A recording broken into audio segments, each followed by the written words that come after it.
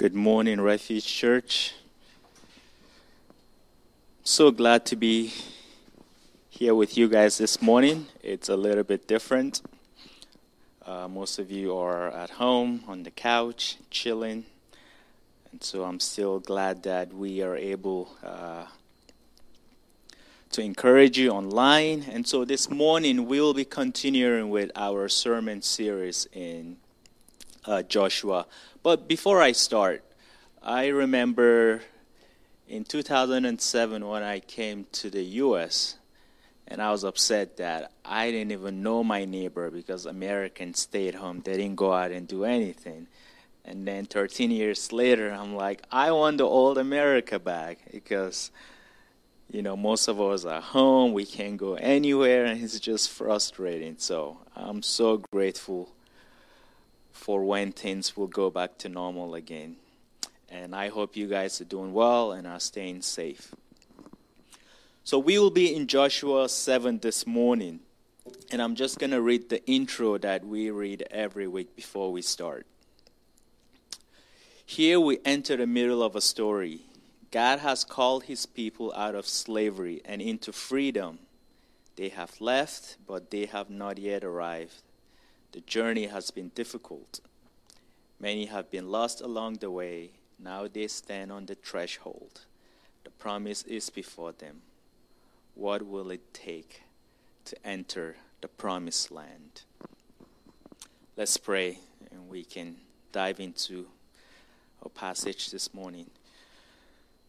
Jesus, thank you for being a good God, even with everything going on right now. We know that you're in control. We put our trust in you. And just thank you for the spirit that you've given us. Thank you for being with us, even at moments like this, Lord. And we just pray that you will encourage us with your words this morning, that you will speak to us and comfort us. Thank you for this, we ask in Jesus' name. Amen. So before I read our passage this morning, I was thinking of what's one of the greatest upset in sports that you have encountered or witnessed. And for me, it has to be the 2014 Super Bowl when the Seahawks won. I know there are so many that are way better than that, but for me, this one, it's really cool for me because I love the Seahawks, and we won the Super Bowl. See, and we played against the Denver Broncos, right? And Peyton Manning, who was a quarterback back then, he broke the passing records and touchdown records. Like, the Broncos were on fire. People were saying, we've never seen an offense like this. And even though Seattle had the better defense, the week leading into the Super Bowl, not everyone gave Seattle. Only people in Seattle thought that the Seahawks can actually win. But I think everyone around the world, no, we will not have a chance against Peyton Manning. He's just too good. He knows how to read defenses, and he's just going to dissect our defense. Russell Wilson is too young, and he can keep up with the pressure of the Super Bowl. But I believed, and at that time I was going to school in Colorado, so I was in a room full of Broncos fans, and I was the only Seahawks fan. Well, the game started. The Broncos had the ball first, and, we got a safety because of some miscommunication. The stadium was so loud, and it felt like the 12s brought all their fans to New York during that Super Bowl. Anyway, let me just say that nobody expected the Seahawks to win, but we didn't just win. We whooped the Broncos really bad. And I was so happy. As the only Seahawks fan in that room, the Christian in me left, and I was just screaming at people, in your face, this is what you get, right? And the Seahawks were the underdogs in that Super Bowl, and they won. And this morning in Joshua, we'll be looking at a similar story like that. But in this case, the underdog wasn't supposed to win. And so what happened? Why did they win? right? And so go with me to Joshua chapter 7, and you can follow the passage with me in your Bible. I read, "But the Israelites acted unfaithfully in regards to the devoted things. Achan, son of Carmi, the son of Zimri, the son of Zerah of the tribe of Judah, took some of them, so the Lord's anger burned against Israel. Now Joshua sent men from Jericho to Ai, which is near Beth-aven, to the east of Bethel, and told them, 'Go up and spy out the region.' So the men went up and spied out Ai. When they returned to Joshua, they said, 'Not all the people will have to go up against Ai. Send 2,000 or 3,000 men to take it. And do not weary all the people, for only a few men are there.' So about 3,000 men went up, but they were routed by the men of Ai, who killed about 36 of them. They chased the Israelites from the city gate as far as the stone quarries. They struck them down on the slopes. At this, the hearts of the people melted and became like water. Then Joshua tore his clothes and fell face down to the ground before the ark of the Lord, remaining there till evening. The elders of Israel did the same and sprinkled dust on their heads. And Joshua said, 'Ah, sovereign Lord, why did you ever bring this people across the Jordan to deliver us into the hands of the Amorite to destroy us? If only we had been content to stay on the other side of the Jordan. O Lord, what can I say? Now that Israel has been routed by its enemies, the Canaanites and the other people of the country will hear this, and they will surround us and wipe out our name from the earth. What then will you do for your own great name?' The Lord said to Joshua, 'Stand up. What are you doing down on your face? Israel have sinned. They have violated my covenant, which I commanded them to keep. They have taken some of the devoted things. They have stolen. They have lied. They have put them in their own possession. That is why Israelites cannot stand against their enemies. They turn their backs and run because they have been liable to destruction. I will not be with you anymore unless you destroy whatever among you is devoted to destruction. Go consecrate the people. Tell them, consecrate yourselves in preparation for tomorrow. For this is what the Lord, the God of Israel, says. That which is devoted is among you, O Israel. You cannot stand against your enemies until you remove it. In the morning, present yourself tribe by tribe. The tribe that the Lord takes shall come forward clan by clan, and the clan that the Lord takes shall come forward family by family.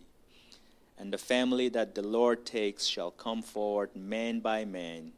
He who is caught with the devoted things shall be destroyed by fire, along with all that belongs to him.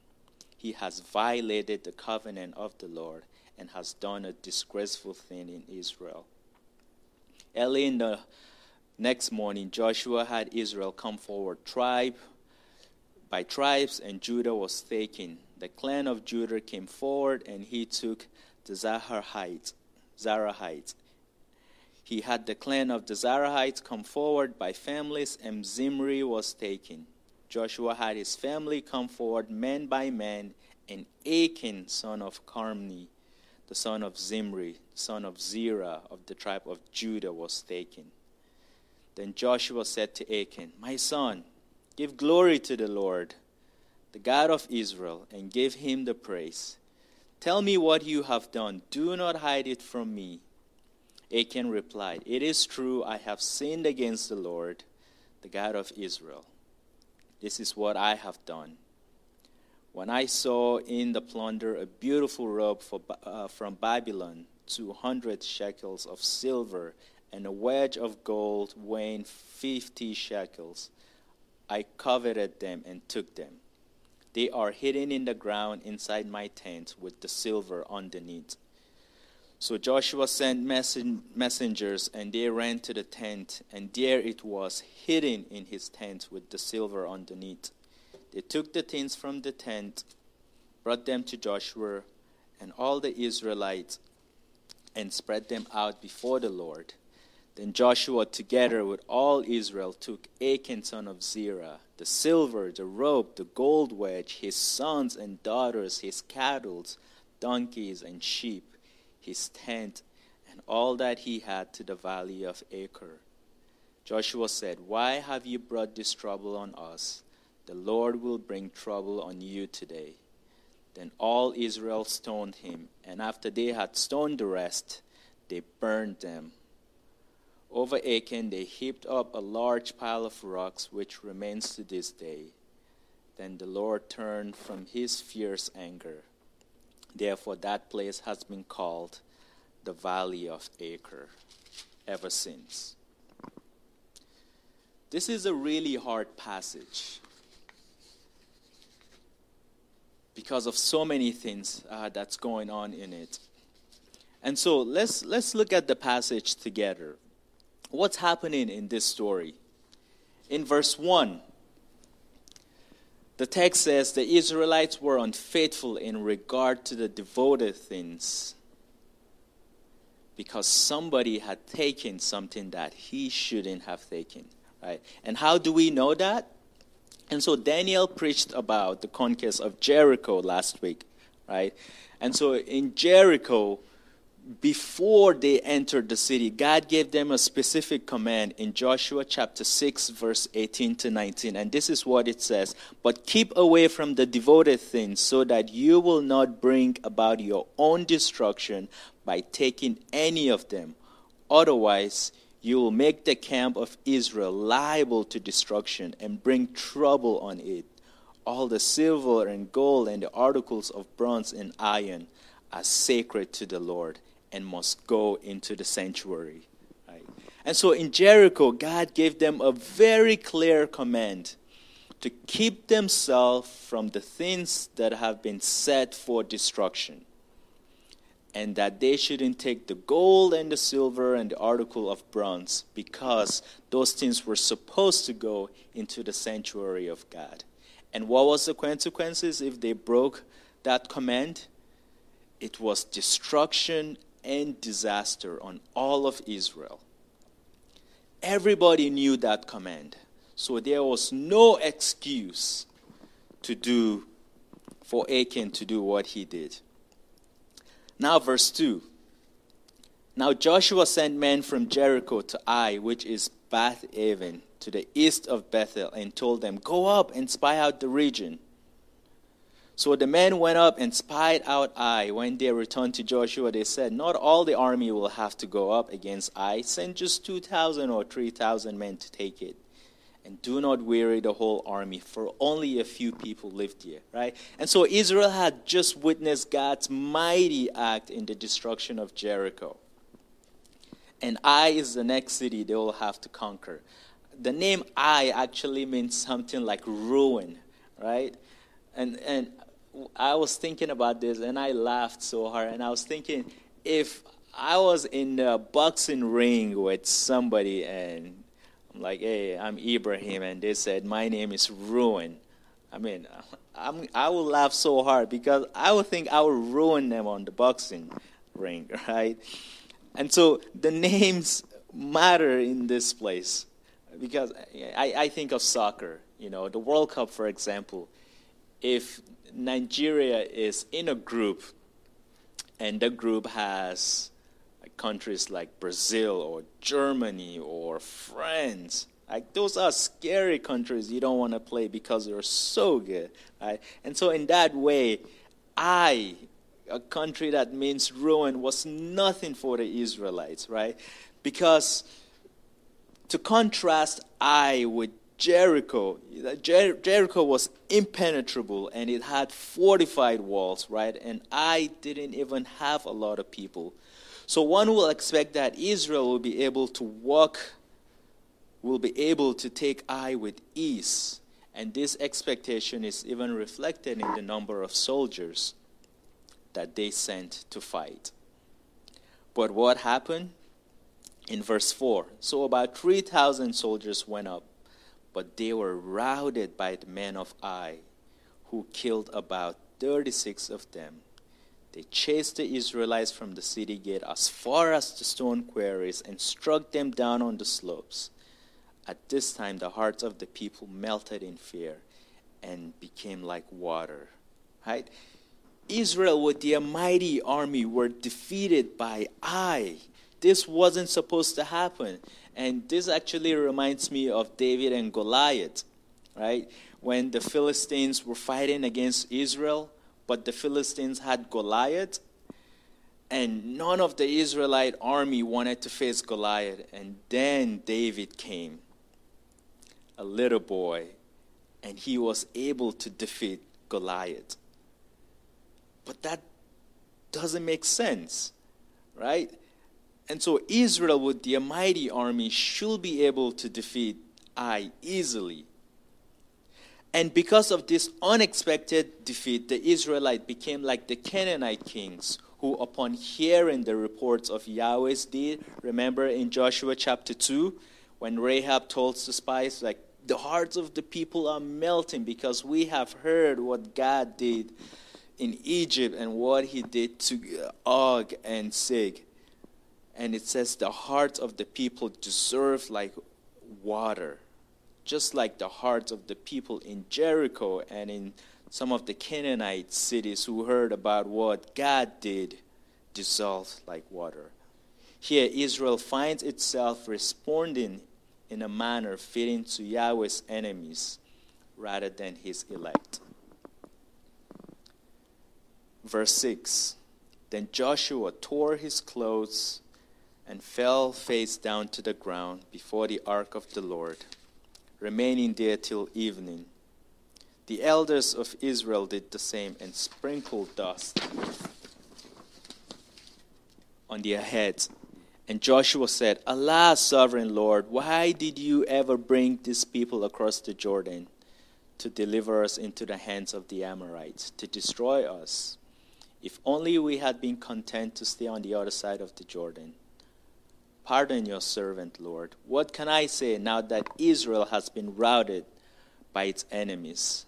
You see, from Joshua's cry of distress, we can deduce that Joshua sees the place of the Israelites and the inhabitants of the land as having been reversed. Because up to this point, the Canaanites were consistently delivered into Israel's hands.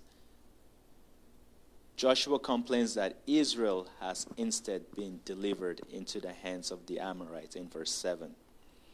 And then he also adds, it will be better for Israel not to have acted obediently in entering the land if Yahweh will not keep his promise made on the eastern side of the Jordan, that no one will be able to stand against you all the days of your life. That was the promise. So why was this happening? Because essentially, in these verses, Joshua is accusing God of abandonment, of failing to live up to his promise of presence, which he revealed in Deuteronomy chapter 4, verse 15 to 20, and that he also reinforced to Joshua at the beginning of the book in chapter 1, verse 5. Do not fear. I will be with you wherever you go. Wherever your foot touches, I will give you that city. That was the promise God made to Joshua. And so why is it different? Why the defeat now? Verse 9. The Canaanites and the other people of the country will hear this, and they will surround us and wipe out our name from the earth. What then will you do for your great name? Right? And so for Joshua, Israel now lies helpless and weak. So all the Canaanites will gather and defeat and destroy Israel, capitalizing on Yahweh's failure to keep his promise.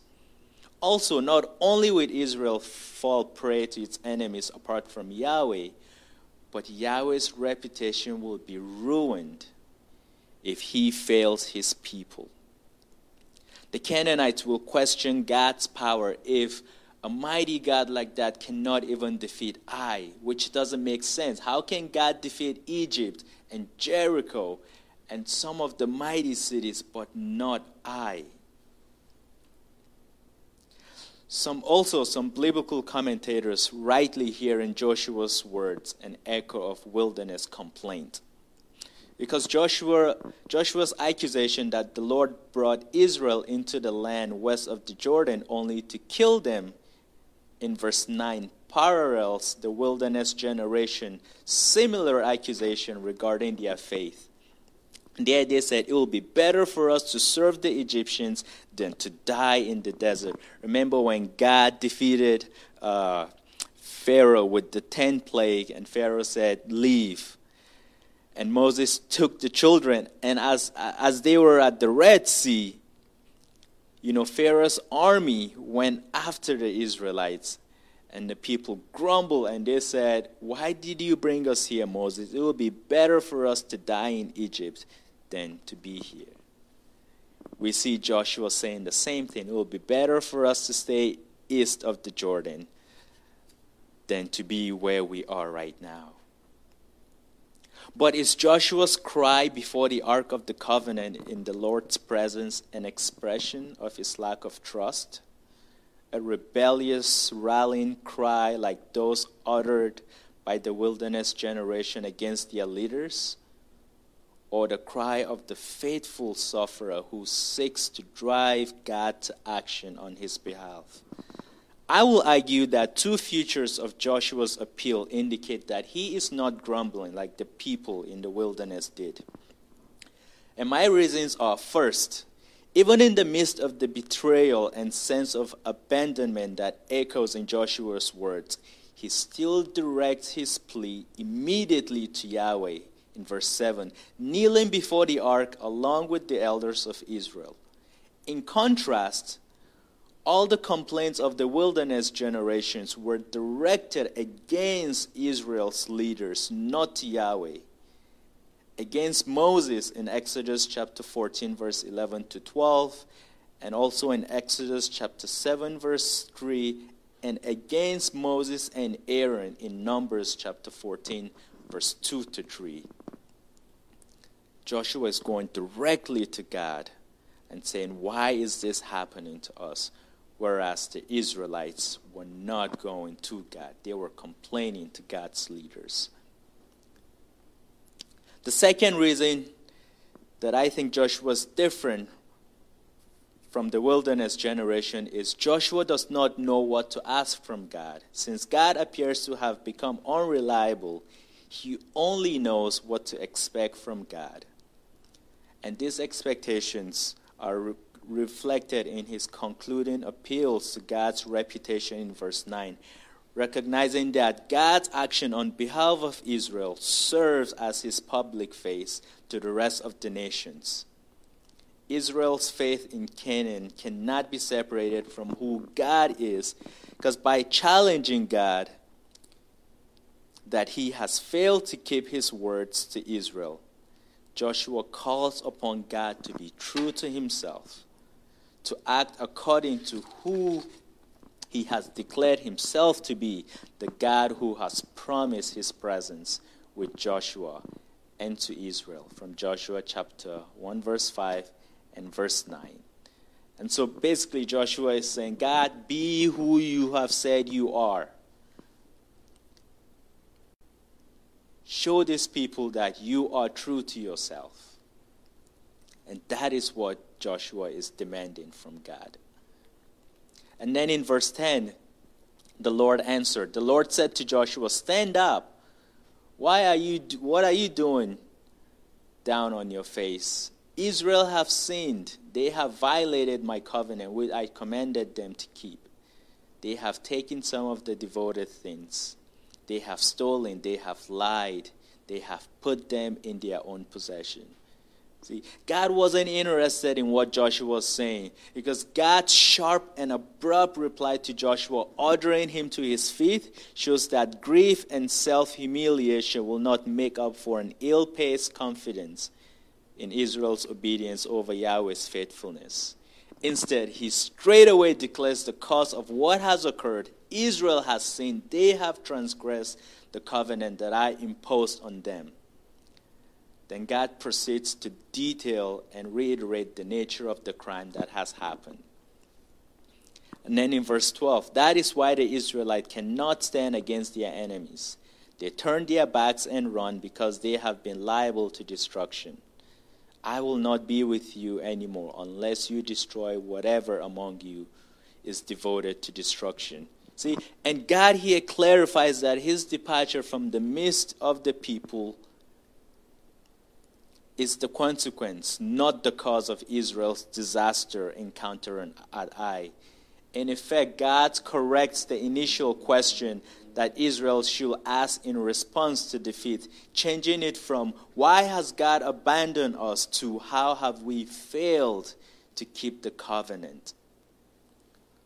What God wants from Israel is not self-abasement, but action, seeking out and rectifying the wrong that has been done. And then in verse 13, God says, go consecrate the people. Tell them, consecrate yourselves in preparation for tomorrow. For this is what the Lord, the God of Israel, says. There are devoted things among you, Israel. You cannot stand against your enemies until you remove them. 14. In the morning present yourself tribe by tribe. The tribe the Lord chooses shall come forward, clan by clan. The clan the Lord chooses shall come forward, family by family. And the family the Lord chooses shall come forward, man by man. Whoever is caught with the devoted things shall be destroyed by fire, along with all that belongs to him. He has violated the covenant of the Lord and has done an outrageous thing in Israel. See, even in the midst of his anger, God still demonstrates his faithfulness to the covenant that he has made with his people by offering a remedy to his own wrath. Because here in these verses, God is taking a leading role in the process that will lift the curse from Israel and restore it again to his favor, enabling the continuing fulfillment of his promise. But also Joshua and Israel's subsequent obedience in carrying out the process that God has instructed them makes them different from the previous generation. Because by obeying what God is asking them to do, it makes them a generation who serve the Lord. Because rather than challenging Yahweh's decrees as the wilderness generation have done in the past, they accept corporate responsibility for Achan's crime. And this is not automatic or logical, a response, but an acknowledgement of Israel's corporate character. Israel accepts that it rises and falls before Yahweh as a unified entity, because the covenant that God made was with everyone. In matters of its covenant's relationship with Yahweh, Israel does not distinguish between the private and the public. Rather, what the individual does affects the entire people.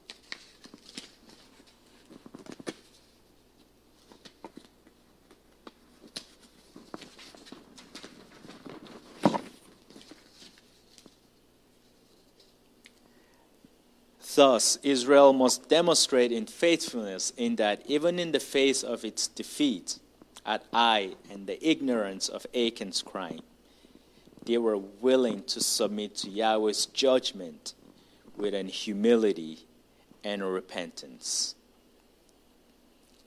Achan committed the sin. Him alone did, and nobody even knew.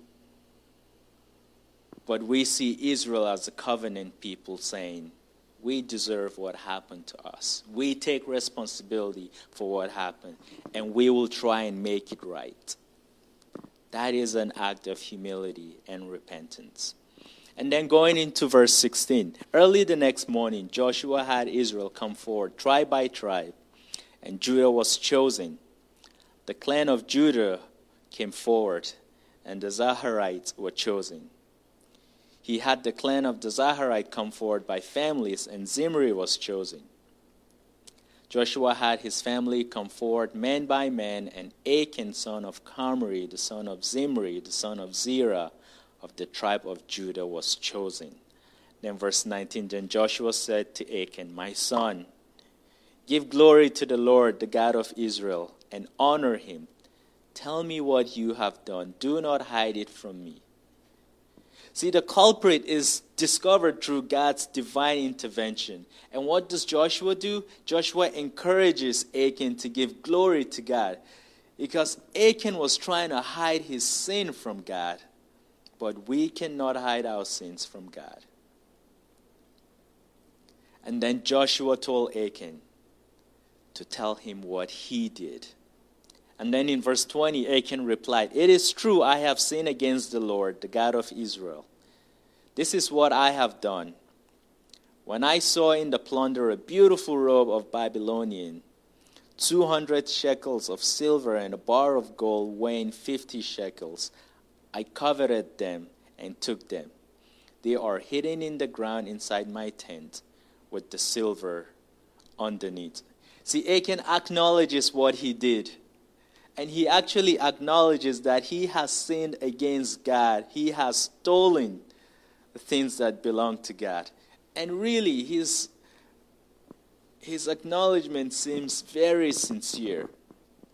But he got caught before he confessed. And so, it wasn't a true confession. Also, the process of Achan's sin is a very familiar one. He saw, he coveted, and he took.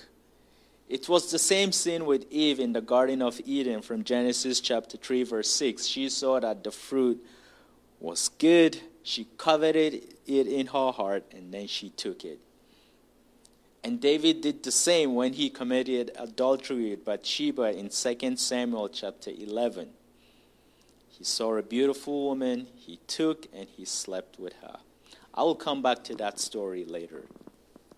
And then going forward in verse 22, so Joshua sent messengers, and they ran to the tent, and there it was, hidden in his tent, with the silver underneath. They took the things from the tent, brought them to Joshua and all the Israelites, and spread them out before the Lord. Then Joshua, together with all Israel, took Achan, son of Zerah, the silver, the robe, the gold bar, his sons and daughters, his cattle, donkeys, and sheep, his tent, and all that he had, to the valley of Achan. Verse 25, Joshua said, "Why have you brought this trouble on us? The Lord will bring trouble on you today." Achan's tent was searched, and all the things that he stole in Jericho was found.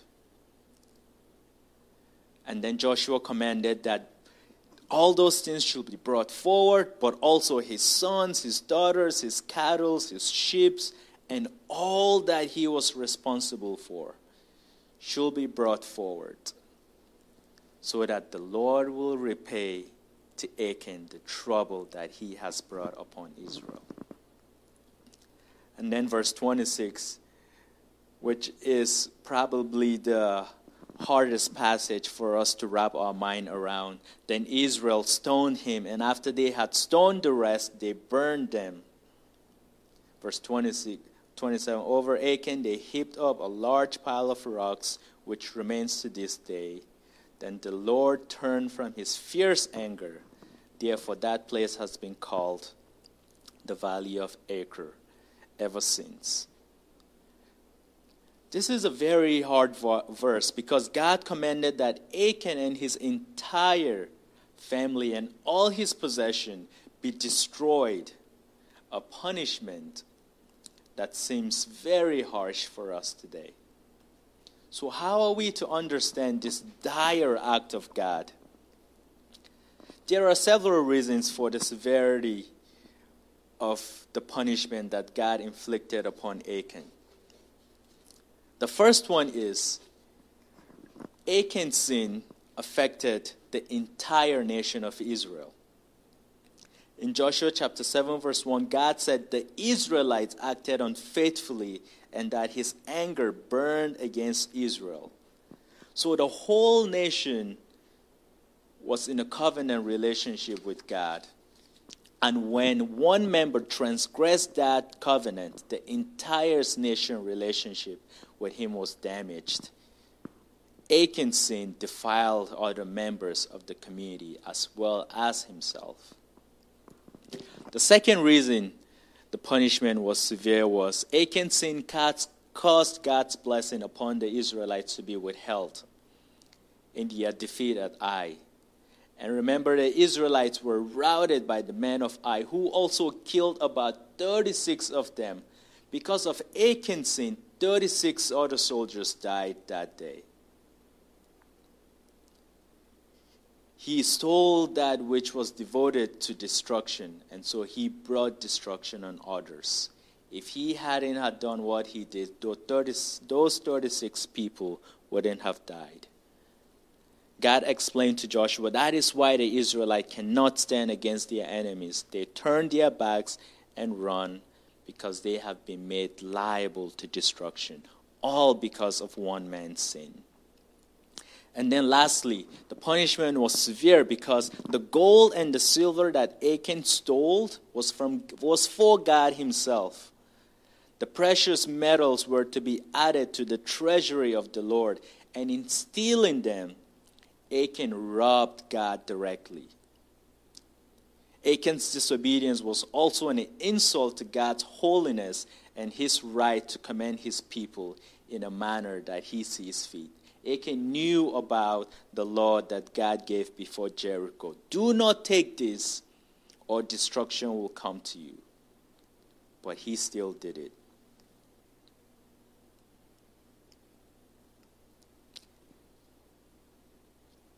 Achan did not also avail himself of God's mercy and patience. Because even though God gave him time to confess his sins, but he had to wait to be caught before he confessed his sin. And also the gold and the silver that Achan coveted had a stronger pull on his allegiance, because if they hadn't, he would have confessed his sin before Israel went to Ai. So is it any wonder that in the face of such insult, God will choose to destroy him? But I think the hardest for me in these verses was Achan's family. Did they deserve to die with him? The Bible doesn't give us exact reasoning for destroying Achan's family, although Proverbs chapter 15 verse 27 says, a greedy man brings trouble to his family. And so in the case of Achan, all I can do is speculate. And perhaps God destroyed his family as a lesson to the rest of the nation, a lesson they learned after Korah's rebellion in Numbers chapter 16. In Numbers chapter 16, Korah and some of the leaders challenged Moses' leadership. Basically, they were saying, nothing makes you special, Moses. The Lord is on all of us, and so why should you be leader over us? And Moses gets upset and tells God what is happening. And in a way, because they were challenging Moses, they were challenging God himself. And what does God do? God opens the earth to swallow Korah and all of his family and the 250 people he gathered to rebel against Moses and Aaron. And as a result of that, 14,000 people also died because of the plague that God sent to them. It was one man who started it all, and yet God killed him and his household and all the people that he gathered to rebel against Moses. Perhaps what God did to Achan was to remind them of what happened to Korah, since they had forgotten about it.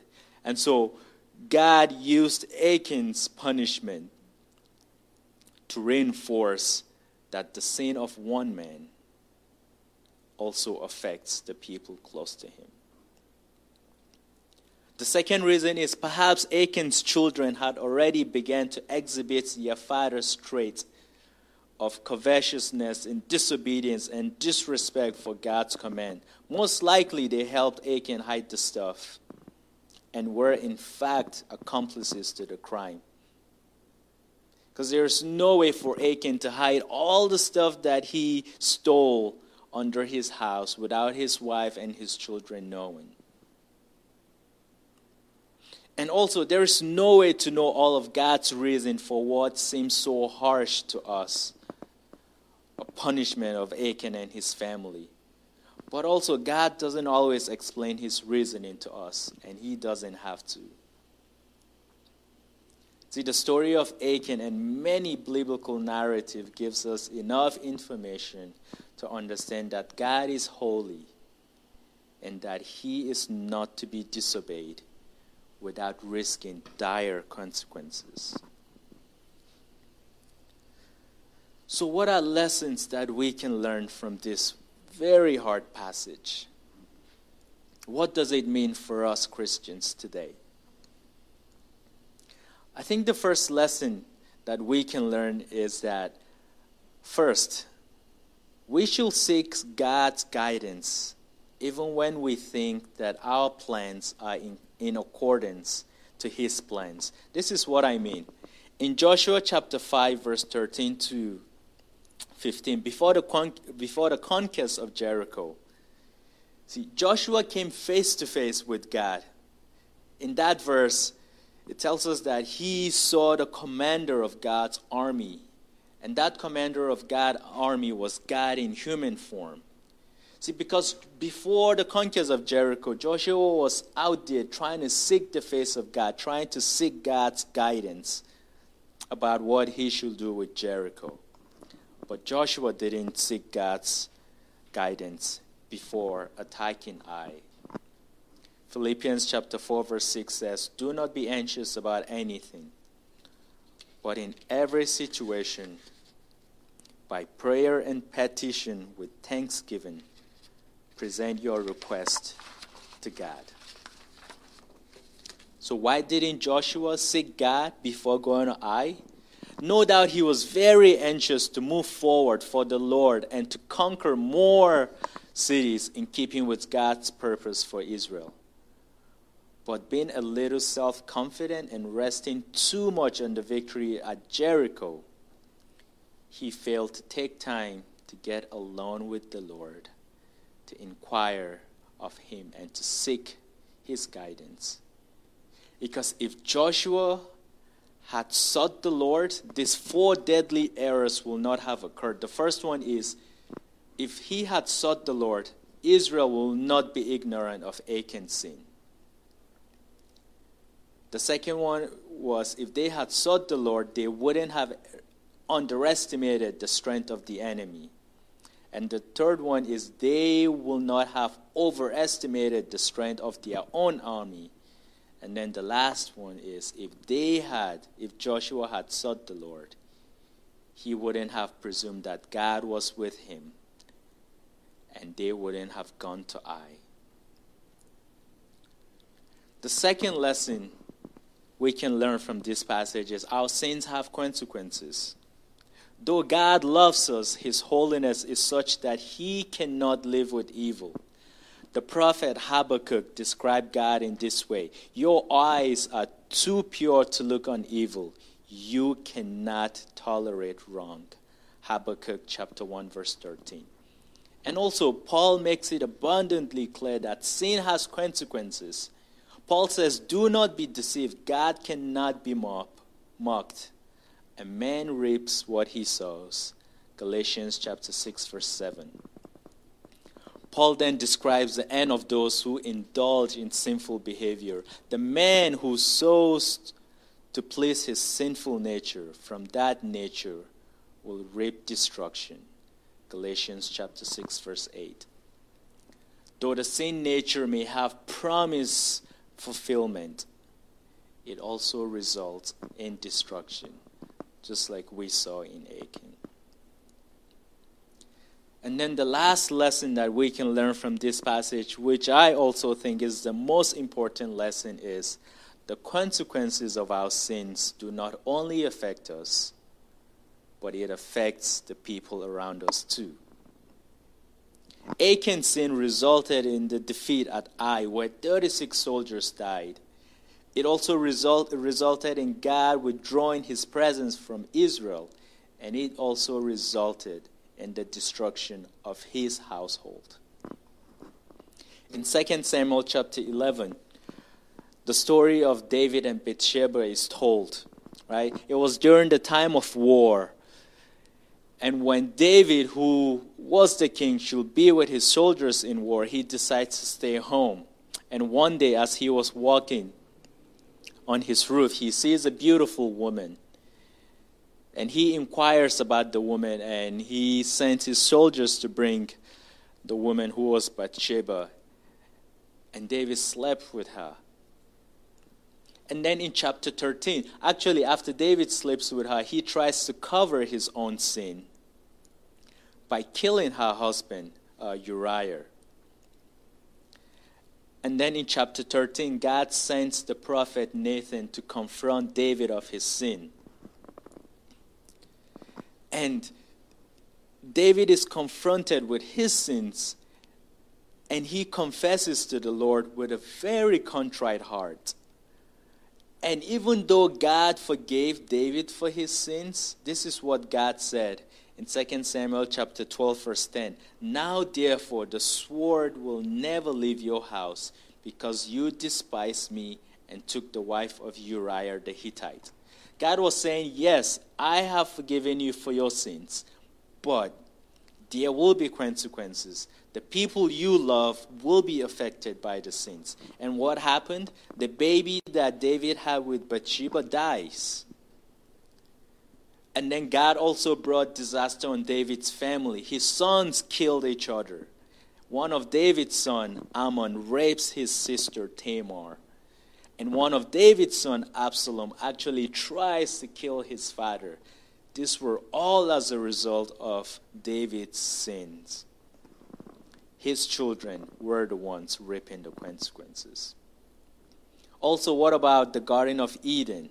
The Bible tells us that because of Adam and Eve's sin, the whole world sinned because we inherited the sin nature from them. In Romans chapter 5, verse 12, when Adam sinned, sin entered the world. Adam's sin brought death, so death spread to everyone, for everyone sinned. But the good news is, just as Adam sinned, brought death and soon to sin to the rest of the world, Romans chapter 5 verse 18 also says, therefore, just as one trespass brought condemnation for all men, so also one act of righteousness brought justification and life for all men. Adam sinned, therefore we sinned. But because of Jesus, who brought righteousness through his death, we also share in that righteousness. And that is the gospel. We sinned.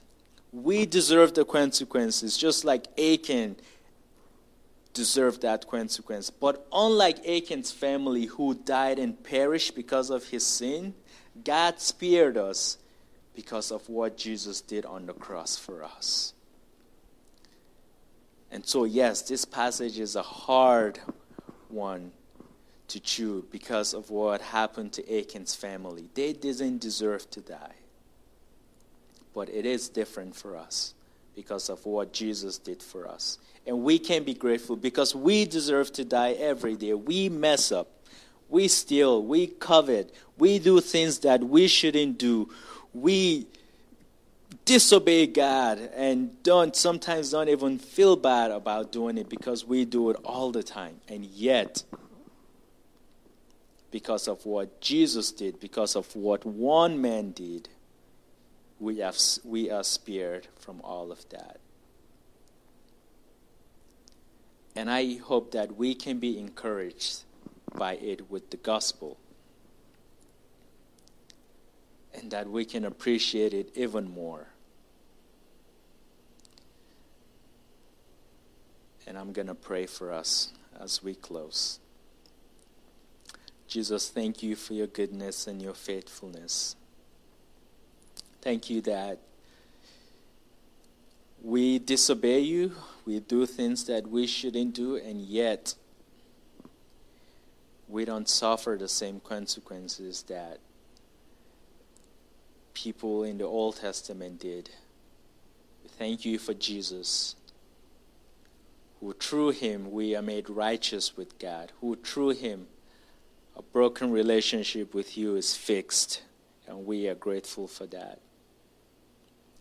And I just want to pray for all of us with everything going on with the virus. I pray protection on your own people. I pray protection for the whole world. I pray that you bring your peace on us. You comfort us, Lord. You keep us healthy, safe and sound. And I also pray that we can be an encouragement to each other and to those around us. Thank you for this, we ask in Jesus' name. Amen.